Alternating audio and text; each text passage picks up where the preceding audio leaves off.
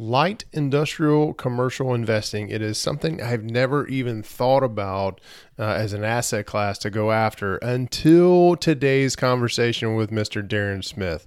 Before we get into the conversation today, let me tell you a little bit about Darren. After serving almost 6 years in the Army, Darren has spent the last 18 years as a professional real estate investor. He has flipped, rented, wholesaled hundreds of residential properties, and in recent years has purchased several $1 million worth of light industrial properties as long-term holds. This is mind-blowing to me.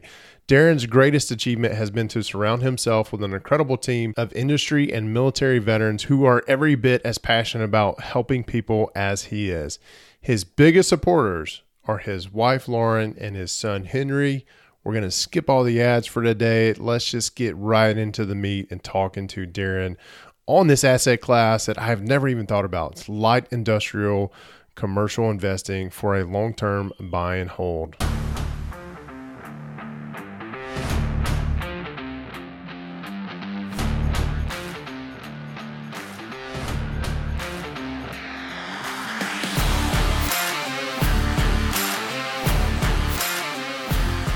You are a W-2 capitalist. You are addressing the gap between your successful, fulfilling W-2 job and building wealth for your family through real estate investing. You are ready to earn, invest, repeat. Welcome to the W-2 Capitalist Podcast. Now, let's get to work. Here's your host, Jay Helms.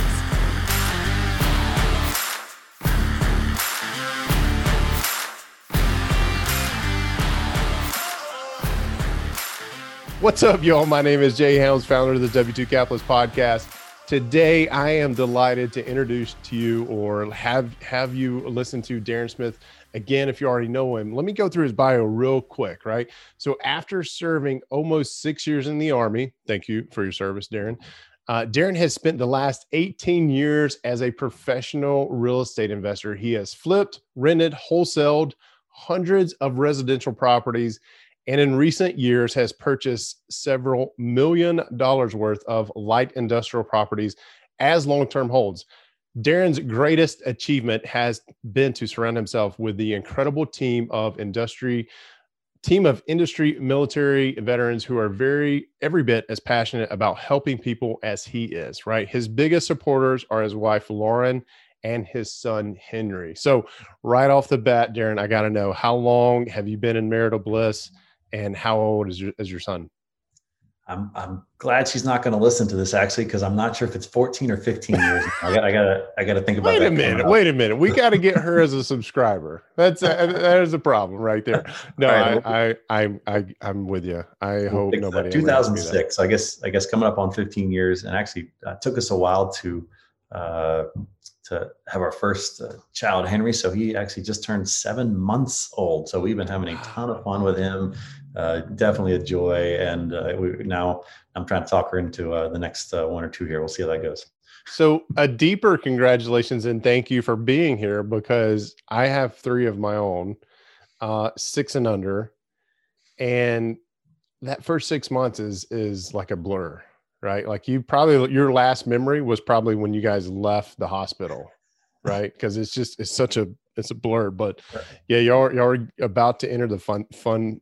Every stage is fun, but to me, after that 6 months, I could remember stuff. You know what I mean? He's been sleeping about 11, 12 hours a night since the 8th week. So wow, he's been blessed beyond blessed, and just a ton of fun. That is unheard of. Yeah. Are you guys feeding him like a shot before he goes to bed? Benadryl. That's the. I've always heard that rumor. I don't know. Maybe it's true. Parents do that. All right. So let me ask you about your focus on light industrial commercial. What are we actually talking about here? What does that phrase mean? I don't talk to a lot of people who do industrial, let alone use the phrase light industrial commercial. So what does that actually mean? My niche that I focus on is buildings that are 5,000 to 50,000 square feet. And I say light industrial because nothing I have is just really like heavy machinery, like tons of chemicals, things that are going to be maybe have environmentals. I'm just not advanced enough in my career to be able to handle that type of thing. So for me, I like stuff that's light manufacturing, making things that, aren't going to cause environmental problems, or just warehousing. My first building I purchased was a 23,000 square foot warehouse. It was 14 years old, and I still have that one, and just really like it because it's nice. Time out. You purchased your first property when you were 14 years old? No. It was a 14-year-old property. Oh, okay. That's different. Although I did meet a friend, a son of a friend this last weekend, who at 16 years old already has flipped a couple of houses where he's actually managing them. So I love seeing stuff like that where investors are passing on the traits to their kids. Yeah, absolutely. So that is something we're trying to do as well. We're actually setting up policies for our kids. Like if you're familiar with the infinite banking concept, and we're going to go ahead and start funding their policies now. And it's like $1,000 premium, annual premium. So it's not a whole lot, but by the time they turn 18, 20, they're going to have funds that they, cash out of that policy that they can use to go. Now I'm going to be the owner of that policy, so I can direct them on, as long as I'm still around and kicking, right? But I'll be able to direct them what to use it with, and they will see the power of that. And, it's an incredible thing. I don't remember who planted that seed with him, but it is definitely, I love it. I love being able to, like yesterday, I took my son, we had to do some wire transfers yesterday, and he rode with me, and we got into our banks, the lobbies closed down for COVID. So we had to sit in the drive-thru and kind of do all this. And he was like, now what are we doing? Like, well, yeah, we're buying we're doing two transfers. We're buying a property. It's an EMD. And I had to explain to him the whole EMD thing. And then we're doing a private money note, and we were wiring for the closing for that. And he seemed to get it, and he's only 6. So I don't know. Hopefully we're on the right path. And I'm sure you will be too. It's very cool. Very cool. Yeah. All right. So I interrupted you in light industrial commercial properties. Let's get into that a little bit, because I'm intrigued by it, and I'll tell you why here in just a minute. But sure, happy to go into that a bit more. And I just want to second what you said about the infinite banking. Tom Lonnie is the guy that I use, and he set up one for myself and for, I think he was 1 month old, and I created the account for my son as well. So I got that. Well, on your way. That's awesome. Well on this way. What I love about the light industrial space is doing real estate investing for a long time. And with houses and the multifamily space, I just found it is so ultra competitive. We've flipped and wholesaled hundreds of houses at this point. And by the way, I do want to we'll get into this, but so much of that credit goes to my team, not to me. So we'll talk about that later, but couldn't do it without them. But I just kept seeing, every conference I went to, every, mastermind, the masterminds that I'm in, the Facebook groups, just everybody talks about multifamily. And there's a lot of reasons for that. There's a ton of things that are really positive about multifamily, and it's a great asset class. But because of those reasons, I just felt so crowded out. Just looking at cap rates drop. I'm looking at people selling duplexes on cap rates and stuff like that, before we even get into the commercial stuff. And it's a crazy world and crazy syndications. And there's people that really know what they're doing and do it well, and I think are going to be successful long-term. And I know several of them. And there's definitely the other players in that market too, which are driving prices down. And I think a lot of that's going to end really badly for them and for their investors. So I said, where do I want to go and look for something that maybe just has a little bit more room in it? And I didn't quite know where I was going to land in the beginning. Obviously there's multifamily, there's retail, there's office, and there's industrial, and there's subclasses of all of those you can get into, but that's kind of the big four. And I started focusing on retail, and I actually was under contract last year on a big retail property. So I've dabbled in that. I'm under contract on an office building actually as we speak. I'll probably be closing on. So it's not that I'm exclusively industrial, but what I loved about industrial, at least pre-COVID anyway, was there wasn't that really many people playing in that field. It's a little bit riskier in some cases because it's single tenant a lot of times. You can get into small bay industrial, which has the smaller tenants and and a bunch of them in there that spread your risk out. But a lot of times it's one tenant in these buildings. I had one property that I purchased, and it had the rent was supposed to be $17,000 a month coming in, and I didn't get paid for the first 7 months. And so, in multifamily, you don't have that. You can't float that kind of thing. It can really, hurt you, because in multifamily you're getting paid small increments. But I just like the cap rates. They were several points higher. Instead of looking at 6 and 7 caps and significantly lower in some cases now on multifamily, I was starting in the 7 to 8 and even 9 cap range, looking at industrial. And then also it got down to the people that I was talking with that own these properties. To be honest, it's a bunch of good old boys is really what it comes down to. These guys, a lot of them kind of, maybe they own their business in it. So they show up, you're talking to them there in work boots and jeans and t-shirts, and you can sit down and grab a cup of coffee at the diner. And I just love those conversations. I really enjoyed talking with them. And the other thing is I'm able to get really creative with the financing on some of these.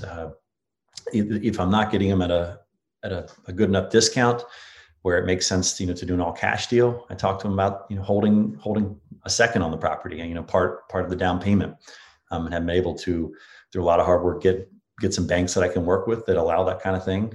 So it allows me to get a little bit lighter, and the sellers are happy to work with that. I show them how I can make it win for them, because let's be honest, if you're buying a house, whatever you're buying, you have to find out what are the things that the seller really wants. How can I get them to their goals? And once you figure that out and make it a win-win, then it's a lot of fun.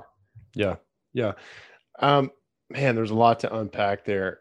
Office space. So in the middle of COVID, you're offering on office space, or you're buying office space, you're buying retail, or you're under contract for retail.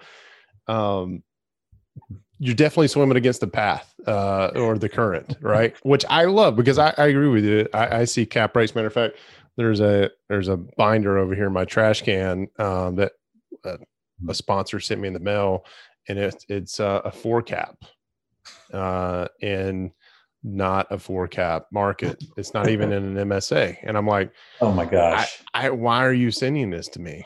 But I'm with you. I think there's a lot of investors who are getting caught up in the hype right now, and a lot of sponsors who think they know what they're doing. And they're getting caught up in the hype. We'll leave it at that. But are you not concerned with what COVID's going to do with office space and retail space going forward? I mean, do you think that we're eventually going to get back to a normal space? Or are you buying office space with the idea, or one of your exit strategies is going to be to convert it to some industrial or maybe warehouse space? There are spaces out there, facilities that would allow that type of conversion. You get a lot of hybrid where they build them, where they can be flex space like that to go back and forth. Right. But that's not my goal on these. To talk specifically office or retail and then office, the retail space I was under contract on, I liked it for a couple of reasons, but honestly, the main reason I liked it is it had a lot of smaller tenants to spread the risk out. And then also I had a lot of participation from the sellers on it. And my partner and I had a lot of participation. And so there were a lot of outs, a lot of safety nets in it. And ultimately, we actually ended up not closing on that property because banks just hate retail so much right now, especially ones where restaurant anchored. And this had a couple of restaurants in it. And I'm glad I went through the process. I learned a ton going through that, but I wouldn't be purchasing that asset today. So definitely need to be aware of the risks. There's a lot of hazards right now with restaurant. Mom and pop has gotten crushed this year and last year. Even though retail, historically speaking, had its best year ever as an entire asset class, there were massive winners and there were massive losers in that segment. So I stay away from it for the time being. Office is another one that I think has that same forgetting the word, split, where you're going to have some offices that are going to be really hurt and not do well, and you're going to have others that I think are going to survive and then come out stronger in the end. Yeah. I do see office bouncing back better than retail a little bit. That's totally a crystal ball, and I'm not. People are going to want to come back in for a couple of reasons. People do like that collaborative space. There will be a permanent percentage that will stay working from home. I mean, I work from home full time, so I understand that. But I think a lot of people are going to want to go back and get that collaborative effect. And then I also think the buildings that are able to accommodate them in the new COVID environment with either improved, air handling or separated offices. This thing where you're in a cube farm where you're packed in side by side, I think that's a thing of the past. I don't see those places doing well. The office I'm under contract on, what I really like about it, it's there's government contractors that have been in there for over 15 years. The tenants that have been there serving a government contract, and they have put hundreds of thousands of dollars of their own money in this building. They have continued to. They were at kind of half remote work even before COVID. So they work a little bit more remote. But all my conversations with them, no, we're coming back in. They're strongly tied to the area. They're strongly tied to that building actually for some specific reasons. And so, unless they shut the base down that we're near, I think I'm still going to have a strong tenant base there. The other thing is you still have to plan for that. What if they do move out? What if their contract gets canceled? So there's other things that can make them leave. And when I look at the average rent base in that area, I'm several dollars below the median rent for that county. And while it may take me a year, if I budget that out and say, hey, if I need to hold it for 12 months with no income, can I do that? And if the answer is yes, I can get that space leased up, even drop my rent several dollars a square foot and still make money. I can survive it.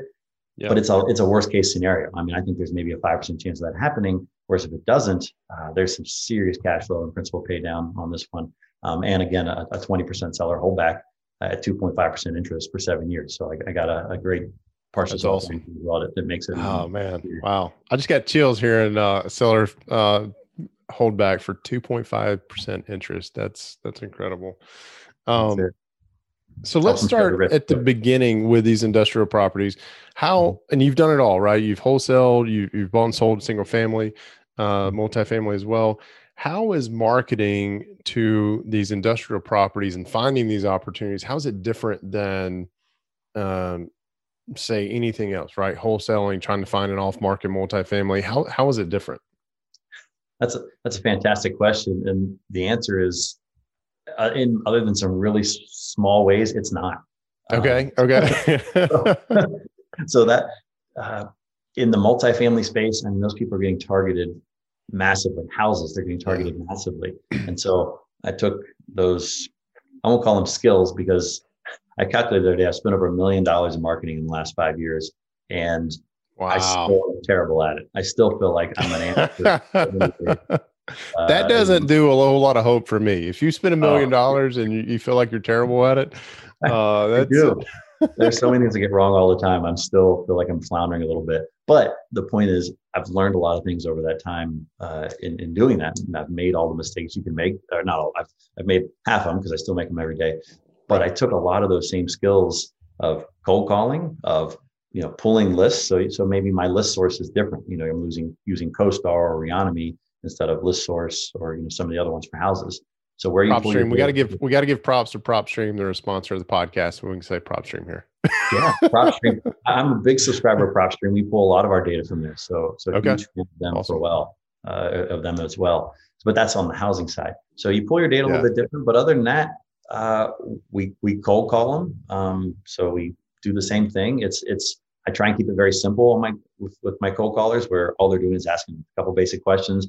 Would you consider an offer? And then I jump right in. So because the conversations are a little bit more sophisticated, I like to jump in a little earlier. Sure. My letters, I'm a little more professional with them. In fact, I have my wife and I 2 nights ago, we're using Open Letter Marketing is a service we do for years. Well, they have a new thing where they will handwrite it with ink, address it, and handwrite the letter with these machines. And I wanted to put my business card in. So they mailed me 1,600 of these, and we are putting the business card in and then sealing, wiping on the thing and sealing it. So while we're watching TV, that's what we're doing, mailing out. So that's just one of the things where you're up in your game. I mean, that's an almost $2 piece of mail to send out versus the 50 cents that you're going to send to houses or some of those. So, but it's a way smaller target. So when you're spending, you're spending significantly less than on houses. Because you're only marketing to a smaller subset of properties. So these business owners, here's one thing I don't understand, or I'm trying to wrap my head around, is these business owners, you made it sound like they own the property, their business is still running inside that small industrial space, or light industrial, I shouldn't say small, light industrial space, but they want to sell the property to you, but keep their business in there? Or is that a typical scenario that you run across? So I wouldn't say that's typical, but Okay. it definitely is a scenario. In fact, there's some companies out there, that's what they specialize in, is purchase and then leasebacks is what Okay. that's called, or a sale leaseback. Yep. You can see properties advertised that way. The tenant wants to stay in. So I have tried that scenario several times. I have not been successful yet in pulling that off, because Okay. that's a great setup. You already know the tenant. Yeah. They love the building. You already know what your income is going to be. You don't have to pay leasing commissions to somebody coming in. So if you can pull that off, I've had that conversation a few times, but you have to find somebody that wants to, is trying to pull cash out. And if they've been in the building a long time, maybe they're not looking to pull cash out. Yeah. My scenarios are more either it's a vacant building or a significantly under rented building. And what I will do, I love in that scenario is, they're not making much off this building, right now. I'm like, well, what's your number? If we can find out what their number is, and it makes sense from a leasing, I say, hey, look, it's just me. I'm buying it. It's my money, and so I can't afford to buy this building and pay $1 million and then just have it sit there vacant. So what I need to be able to do is to say, hey, I want to buy your building. I'm sure I can make this work. I've talked to my brokers. I know we can get this done, but I need to get that tenant in place first. So what we do is we go under contract, and then me and my brokers, we work our butts off and we go find a tenant. And then we get that tenant signed up. We get an LOI from them. We get a security deposit. That's all confirmed. And then I close the deal once I have that in place. So it just removes the risk of getting someone in. That is certainly different from the residential space. You can't do that in a house for sure. Go get that tenant. But the numbers are so much smaller, so you can float a house for a bit if you do that. But another one, I bought one. It's a perfectly great building. It was turnkey, literally turnkey. Had a fantastic tenant in it. The seller just he wanted out, and he had his number, and I was able to negotiate some terms. I got pretty darn close to his number again with partial seller financing. And was able to purchase that one for very little money down, got him his money, and away we go. So nice. He's happy, and I'm happy, and didn't have to do anything. All right, guys, we're going to take a break from the Action with Darren real quick, and let me remind you about the W2 Capitalist Mastermind. This is a virtual meeting group of like-minded individuals from all across the country, all different experience levels, who come together over 20 times a month. You have the option to meet 20 times a month with these folks to find motivation, to find encouragement, to find ideas, and gain the experience from those who are just a little bit further down the road than you are in your investing journey. For example, this is the month of April. In the month of April, we have nearly 60 members in the mastermind, the W2 Capitalist Mastermind. 7 closings in the month of April. These are buys, sells, refinances, but 7 closings, 6 of which all come from just the Thursday night call, which I have to brag on the Thursday night call. They're kicking ass right now, right? But for the month of April, and we're about to wrap that up, right? We got, a week or so left to go in the month of April. We opened up 5 more spots for people to come join us in the mastermind. A couple of those have already been spoken for, so make sure you apply today to be part of the mastermind. You can do so. It takes about 5 minutes at w2capitalist.com/apply. That's w2capitalist.com/APPLY. Now let's get back to Mr. Darren Smith. So I want to get in the weeds just a minute on that aspect of it, because we're under contract on a multifamily. Another way that we pivoted, go to markets that nobody wants to be in. Matter of fact, I'm talking to a handful of investors now about coming in on this as a JV that we're working on. It's a small 16 unit deal. Several of them lived in this area, and they're like, I've never heard of that city. And I'm like, it's like an hour north. It's you probably should know if you're active. But anyway, it works out because but I like how you've pivoted to a different asset class, and you're getting very smart about it. How do you write a contract? Like, what kind of due diligence period do you negotiate in there to say, okay, I want to buy this building. I can't buy it until a tenant's in place. I'm going to work to get a tenant in place, or at least get an LOI from a tenant to come in before we actually close on that. What kind of time frame are you giving yourself typically to place a tenant like that? Well, I've only done it a couple of times, so let's be clear on that. More than me, so it was good. All the experience in the world here, but I try and get as long as I can, and I go to my brokers and I say, hey, well, what do you need right now? Like, how long do you think it'll take? What, at what rates? So you really want to network with people who know the market better than you. I mean, I target 12 counties. I don't know them all. I don't even know my own county as well as the brokers in it know it, because Right. they have the expertise. So I let them tell me, and then I try and pad that a little bit and negotiate with the seller if they have a timeline. So the last one I did, I got it and ended up not needing it. I got 9 months of due diligence in order to get the tenant in there. My broker talked me into doing it for lease or sale. I want to lease the building. I want to hold it. I love the building. I wanted to get that in. But right now in this market, with interest rates being so ridiculously low, that so many people want to be owner occupied. They want to move into a building. They want to own it. And this has actually happened to the last 2 buildings I've put under contract, industrial buildings anyway. I put them up for lease.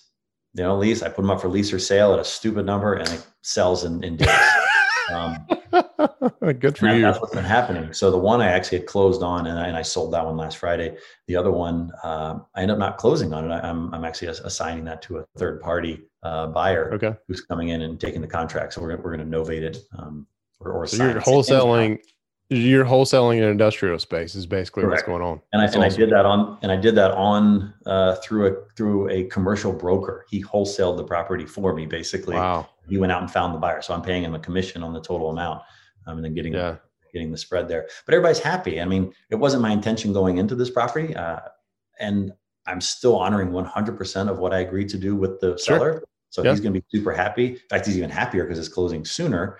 I'm not the one buying the building. I'm assigning it off to somebody else. Yeah, no, I love it. I these long due diligence windows, they've always intrigued me because of the space I've played in. It's usually, 45, 60, maybe 90 days if we're lucky. And Ryan Gibson, if you know him, he does a lot with self-storage, and he's like the self-storage guy or whatever. And I shouldn't say whatever. He is the self-storage guy. And I had him on a couple of months ago, and he was talking about they get sometimes 2 or 3 years for a due diligence period, because they'll buy a plot of land that has to be rezoned and has to go through all these different things. And he's like, we can't commit to buying it if we can't build on it. So we'll put some deposit down, and it'll be 2 or 3 years before we actually close on it, because it takes that long to get through their due diligence. And my mind was just blown away. I was like, how, like, if I'm putting a deposit down today, it may be 2 or 3 years before I can even break ground, right? Mm-hmm. If I'm going to build something. So like you say, as long as you can get, but typically it's about 6 to 9 months, I think is what you said, right? That's what I try and get if I'm going to be releasing the building. And it all comes back to, everything is, it's still sale. It's still, how am I helping this seller? How am I helping this property owner? So you got to know 100% of their story, what their pain is, what they're trying to achieve. And then if you can put together a scenario that works, what do they care how long it is if you're solving their other problem? That's true. That is true. You mentioned that you use a lot of your own money, but you also have investors too that come in, right, and partner with you, or is that right? And I bring that up because in your notes it says that you have a special way of making sure your investors are made whole or kept whole. What is that secret sauce? You mind diving into that a little bit? And then I want to talk about your team. Your team is, I know you're big on that. I want to make sure I understand everything that's going on there. Yeah, they're phenomenal for sure. And none of this would be happening without them. The secret sauce I have, because you always get that question, especially if someone's doing seller financing or if they're lending money to you, is the what if you get hit by a bus? What happens? And it's the perfect question, because that answer is, you got to have a lot of things figured out if you disappear to have it still work. So there's several things I do. First off, every time that I borrow money, it's tied with a deed of trust against the property. So that's thing number one. Second off, when I buy these properties, I'm buying them at a discount, or I'm releasing them. So I'm doing a value add. So they're worth, significantly more, or at least a good bit of padding in there, more than what I'm paying for them. So the people lending, they have, that room in there as well. So that's just on the asset side itself, how I'm making sure they're secured against, having a good equity position with some extra in there. The operations are the other thing. So everything that I do with these properties, so much of it is automated. It is, the payments come in automatically, the payments go out, automated. It's all through, through my checking accounts. And so I set that up to be as streamlined as possible and as where I have to do as little as possible. The third thing is, we are huge into processes. So we use Asana for our process Yep. tracking. And then we make Loom videos, Loom videos, where it's like a screen capture. Yep. And I walk through every step, even just, paying the bills, okay, you get a letter in, here's the bill, here's how you do it, here's how you pay the bank account, here's how you pay the checking account. And I have all those videos saved in our Asana. So it is tracked out and documented. If I disappeared, my wife, she knows where that is. And if a bill comes in, she'd be able to, if I get hit by a bus or if I fall off my electric skateboard and hit my head, then she'd be able to step right in. And not that there'd be much to do because again, it is so automated, but she'd be able to take that over without any trouble. I'm going to look up when we hang up how many people annually get hit by a bus, because that is such a coined phrase. You would think that it happens all the time, and maybe it is. I don't know. I am generally curious now on what that number is. That's good. I've heard of Asana. I haven't dabbled in it. Loom is like you said, loom.com. It is free to use. I think it allows you to do 5-minute videos on the free version. And then after that, you pay for it, because I use Loom pretty regularly too. What about Asana? Is there a cost to that? Do you know? Or I'm sure there's different plans, or is it one of these freebie tools? You don't know? Free plan, we have not bumped in any of the limitations yet of on the free plan. So wow. Okay. I think it only lets you hold like 10,000 messages. So maybe we've passed that. In fact, I know we've passed that, but if it's 10,000 messages ago, nobody cares about it anyway. So I would be happy to pay them. We get a great service, but I don't know what the paid would do anymore for us. But yeah, we love documenting things out in there. And then we just take that Loom video link, put it in there, a couple simple steps, high level, and that's it. Yeah. I love that an investor as experienced as you are and who's been doing this for 18 years is looking for products that you can use for very small costs, like Loom and Asana, because newbies are all the same. We got to control costs, something you start out at the very beginning. I was talking to somebody the other day about one of the programs I use, and it cost me $50 a month to use. And she was like, "Why are you paying that?" I was like, because it saves me, I mean, it saves me hours upon hours every week. That adds up, and that is totally worth $50. Is there a cheaper option that I could do for a few more clicks? Probably so, but this thing, I'm not worth exploring it. Not right now. It's just, it doesn't matter. So, but that's cool that you guys, with your experience level, you're still looking after that stuff. All right, so let's talk about your team. I know you're extremely proud of them.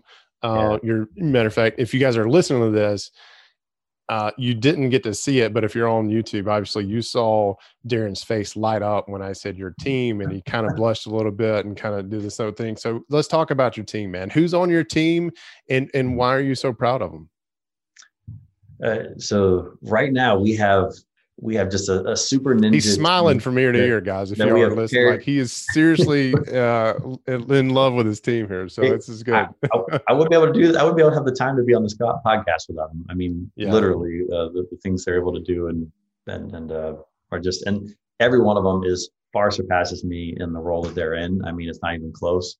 And so that's what's awesome too.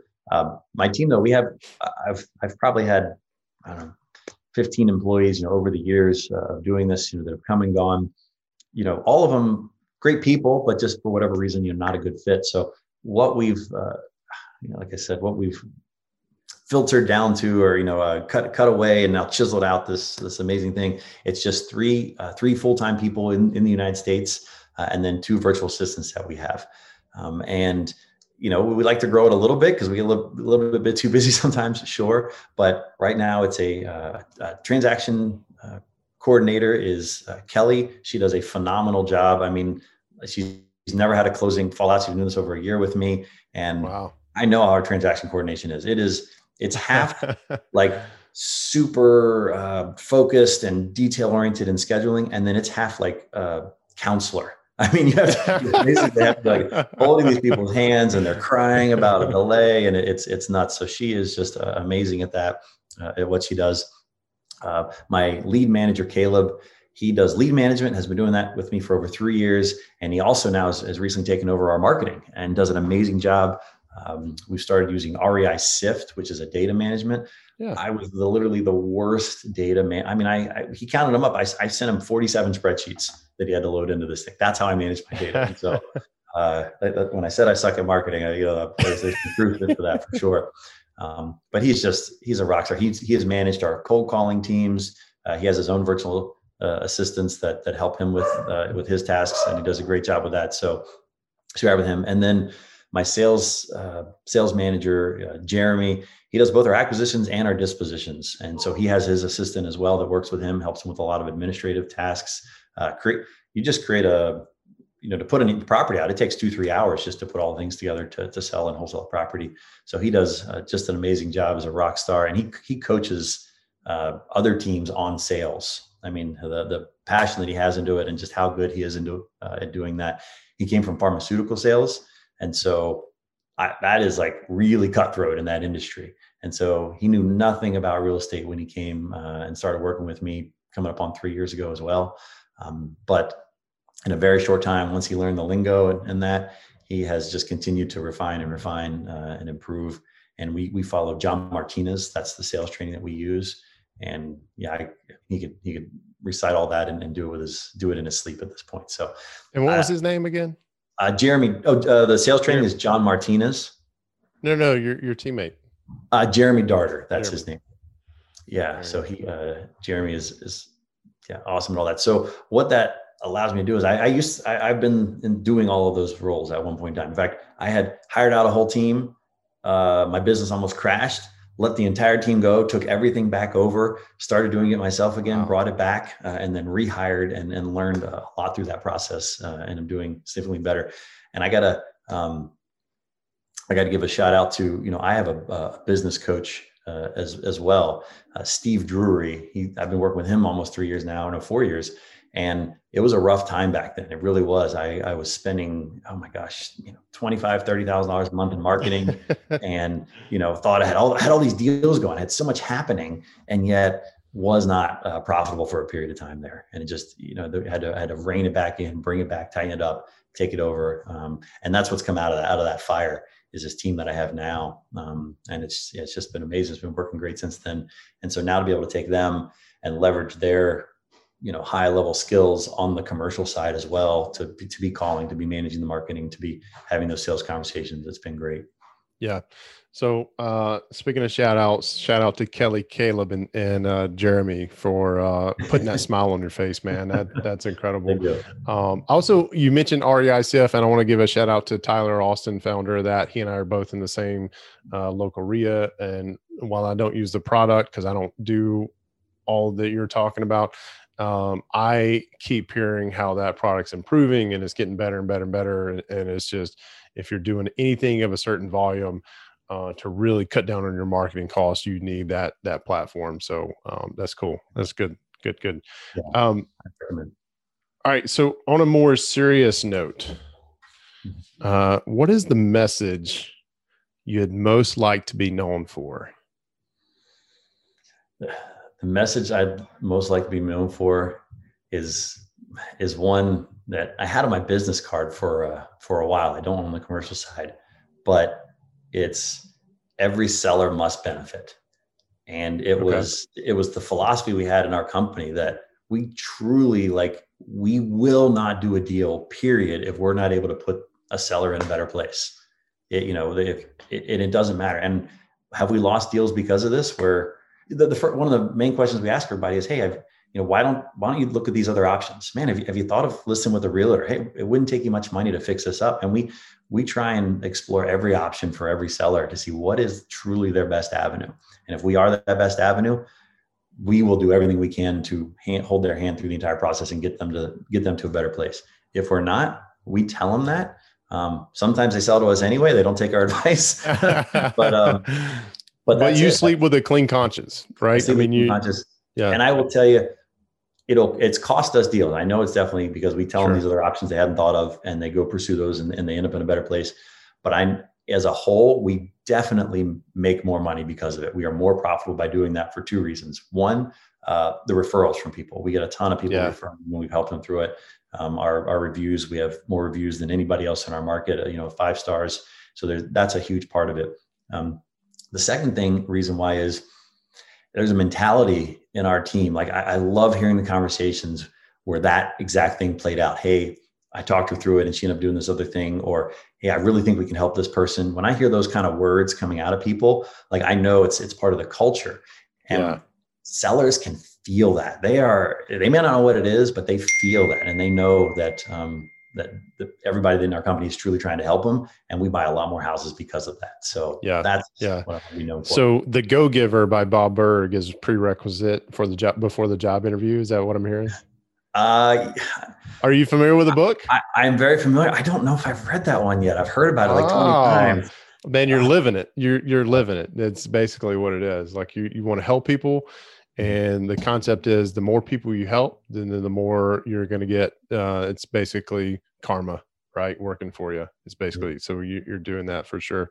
Have you ever heard the phrase non-zero sum game? Have you ever heard that before? I have not. I haven't either. And the other night I was reviewing your notes as they came in, and I was watching a movie, and it just so happened like I was reading about your core values and how you always strive for a win-win-win situation. And then the movie I'm half playing in the background, just as background noise. And this daughter asked her mom, "Hey, what's the technical term for a deal where everybody wins?" And she was like, "Win-win." She was like, "No, it's not that." And a little bit later they came back and says, "Oh, it's a non-zero sum game." And I'm like, what? It's definitely more technical. I kind of like win cubed, right? Is win-win-win. But anyway, you've done a lot in your career. You mentioned hiring a coach, which I think everybody should hire a coach seasonally. It's not something that's going to last all year, but a 90-day sprint to kind of get your focus if you're having trouble focusing. But was that the most pivotal part in your career as an investor? I've had so many of those moments where there was some massive change, but I would have to say that was one of the top two most pivotal moments. I was heading down a direction where you think you got, the world, you're in control, and really stuff spiraling out. And he really kind of sat me down at a come to Jesus moment and, helped me get back on track. But the reason I've stayed with him, because he's very expensive to have a coach, every week, the price per hour, man, I wish I made that much money. And, but he has helped me become such a better leader and a better able to help other people. Like there's no way I would have the team that I have now if I didn't know how to really help them achieve their best. You have to really get behind their life goals and what they want out of life and how they want their work, to be, and really challenge them and support them in all those ways. And he helps me do that. So that's been huge, because you can't keep talent like I have, the A plus players, if you can't give them what they need to be challenged and feel like you truly care about them and support their life. So I got to give that. The other biggest pivotal moment was, and I'll say it just because it's kind of funny a little bit, was I joined the 7-figure flipping mastermind coming up on 5 years. Bill Allen, right? Bill Allen's been a huge influence for me, and I've learned a ton from him. But more so, I've learned a ton from all the people in that group. It's a hugely supportive group. But the funny, when I say pivotal moment, was about a 2-week period where I kind of signed up for the group by accident. I kind of like submitted the form thinking like I was like saving it, not submitting it. And then like they called me up, and the next thing I know, like I'm in. So I'm writing a $25,000 check at the time. That's what it was to get in. I was working in computers. I was a high-level computer consultant at the time, 5 years ago, still working remotely. And I thought, okay, we can swing that or whatever. And I'd been wholesaling a bit. I flipped a few houses. So I was making some money. Okay, we got this. Well, literally like the next week I got downsized. So I lost my job.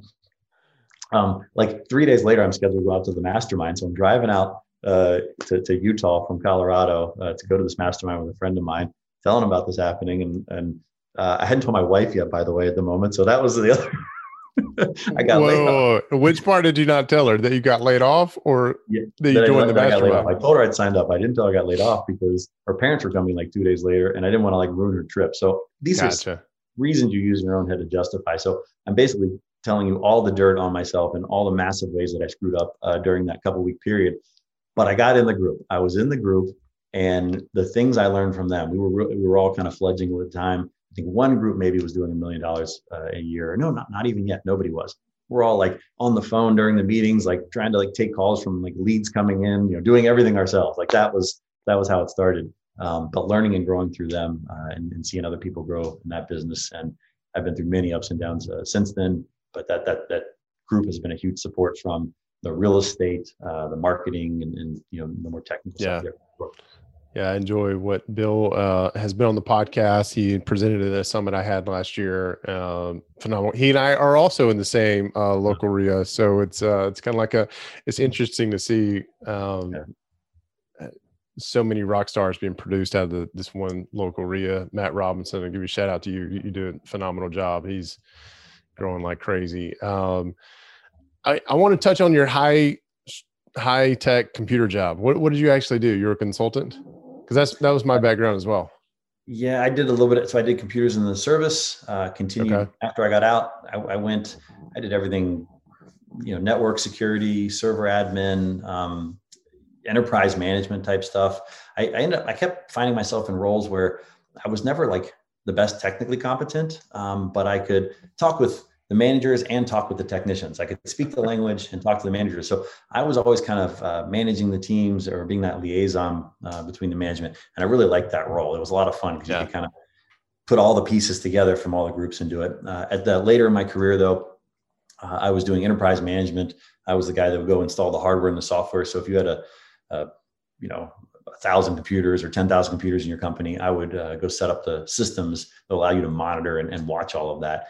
And so a lot of that was done from home, the training and consulting. And then I'd go on site, maybe about 10 times a year just to spend a couple of days there with somebody. And that was it. So a lot of flexibility in the real estate world as well. Yeah. You and I are a lot alike. There's very few of us. It's very rare, I think, to have somebody who can talk to the engineers, but then also make that whole thing make sense to the end customer. And, a movie scene comes to mind with Office Space where, I forget the guy's name, but he's in there. You can't have engineers talking to customers. You can't have customers talking to engineers. That's why I'm here, and, but anyway, and we both had similar fates, right? You got laid off. I got laid off. And we're both big fans of masterminds. I mean, it's cool. That's very cool. All right, Darren, I want to wrap up. It's incredible how an hour will go by so quickly. I want to move to this part of the show where I call off the wall. Just off the wall. I have this app on my phone that presents 3 different questions. I did it right before we jumped on here, and no stress whatsoever. Most of them already. They're not real estate related, so we're going to change the tune a little bit. But here's question number 1. What upcoming life event are you excited about? That's kind of deep. Gosh. I saw that come up. I was like, man, I like this. I hope Darren appreciates a pretty deep question because I'm excited about gosh, I hope nobody from her work hears this, but she is looking at doing a significant scale back on the number of hours she's working here in the next couple of months, and to be able to, have created something that allows for that, and to spend more time with our child. I'm super excited about that for her spending more time at home. It's a big one. That's good. It's good. Hopefully she will be able to accomplish that. And if anybody from her work hears this and has a problem with it, my cell phone number is 205-249-0248. I will tell you why this is a good thing for the Smith family. Don't take it out on Darren and his wife. I'm gonna insert myself into that situation. All right, question number 2. If you could be a game show host for a day, what game show are you the host of? Oh, the one I always had the most fun was with Bob Barker, the Price is Right. Yeah, Price is Right. That one, just because everything, like you never knew what was coming up. It was always something different, like some screen would open up and there was the game and there was action involved and throwing stuff and guessing stuff. So I like, just like in real estate, you never know what the next phone call is going to bring or the next deal. That's why I like that one, and, very involved with the audience. And you never know how an audience member is going to act. I mean, they're going to do something crazy, but that's, one of my former neighbors was actually on The Price is Right. Now it was a long time ago. That's It was awesome. it was I think right when it first came out. But anyway, he They're has supposed some to act stories. crazy. So like they I know. I mean, who's wow, not you're like excited Mo about Pink. who's Yeah. not excited about the chance to win free prizes? A new car. Yeah. I don't know. Exactly. It's fun. Have you ever been on a game show? I have not been on a game show. No. I'm disappointed saying that too. All right. New life goal for 2021. They probably Forget about trying to have a second kid and convincing your wife that's a good thing. We got to get you on a game show, Darren. Okay. Price is Right. new goal. You just changed my priorities. All right. Last question. What is the strangest thing you've ever seen in the middle of the road? Oh, God, I can't think of the strangest thing, but the scariest thing was an 18-wheeler, the entire wheel and tire from the other side of the highway, bounding down the road and jumped over my truck as I was going down the road. So I know those weigh like 100 pounds or something. I can't, or maybe probably even more. So that's the scariest thing that I have seen, but I can't think of something strange other than just dead animals. Yeah. I was going to ask you if you've ever played the game Percy. Do you know what I'm talking about when I say Percy and think about in the middle of the road? So we had this game, and if my parents listen to this, which I don't think they do, but if they listen to this, they're going to ask me about it next time I talk to them. We took one of my mom's old purses and we would tie a fishing line around it and we'd throw the purse out in the middle of the road. And then we would go hide. And as cars go by and they stop, oh, there's a purse, and they're thinking maybe there's something in there, and they reach down to grab it, and then you jerk the fishing line and take off running. Oh my gosh. All right. Now I know what game I can play with Henry when he gets older. Teach him well. Darren, I have enjoyed our time together, man. Very enlightening conversation. I'm impressed and amazed at everything you've got going on, but more so how you paid attention to the market and you pivoted and you went to an asset that is producing for you. And a lot of people are staring away because you're right. Multifamily is just, it's the hot new thing, man. It is. If you don't have some, you're missing out. And I don't know. I love it. I wish I knew let me back up 1 second. How did you say, okay, like what kind of research did you do to understand how to underwrite commercial and kind of get to where you felt comfortable enough to make that first offer? I'm sure just as you were, super scared making your first offer on a house, it's the same, kind of that same feeling. But I do have some friends that are in commercial as well. They more on the retail and office side and done some multifamily as well. But that was just kind of learning from them. And then the same thing, masterminds. Well, I hadn't joined one yet. The Scott Shields is the commercial mastermind that I've been following. So I went to some of his seminars, learned some things, networked some people, and then just reading books, everything else. Although I can't say books have been immensely helpful, just because I find you learn so much more by just getting out there and doing it. Yeah. Maybe some of that circulated into my brain as I read and picked up the language. Because while a lot of it's similar, it is a different language. You have to learn the words that are used as people are talking about, or you kind of sound like an idiot. And what also kind of helped was getting in my first property. It was a little bit turnkey. And so that it wasn't one where I was going negotiating leases and, doing construction projects and, not, anything kind of demolition.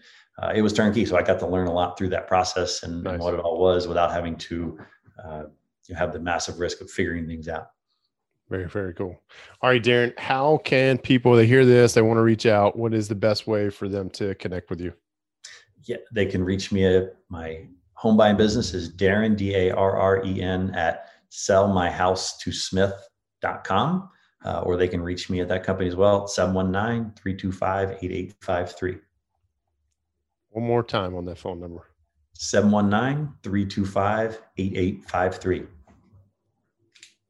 I got the last four, but I didn't get the first part. Thank you for doing that. Darren, thank you again for being here, and I will talk to you soon. Thank you, Jay. Appreciate having me on. All right, y'all. I hope you enjoyed this episode with Mr. Darren Smith. Couple of suggestions for next steps. Number one, if you have not left us a rating and review on iTunes, please do so. Just scroll down the bottom if you're listening on iTunes, go down to the very bottom, hit on the 5 stars. That is the rating. And then type us out a quick review. It takes about 2 minutes for this whole process to do.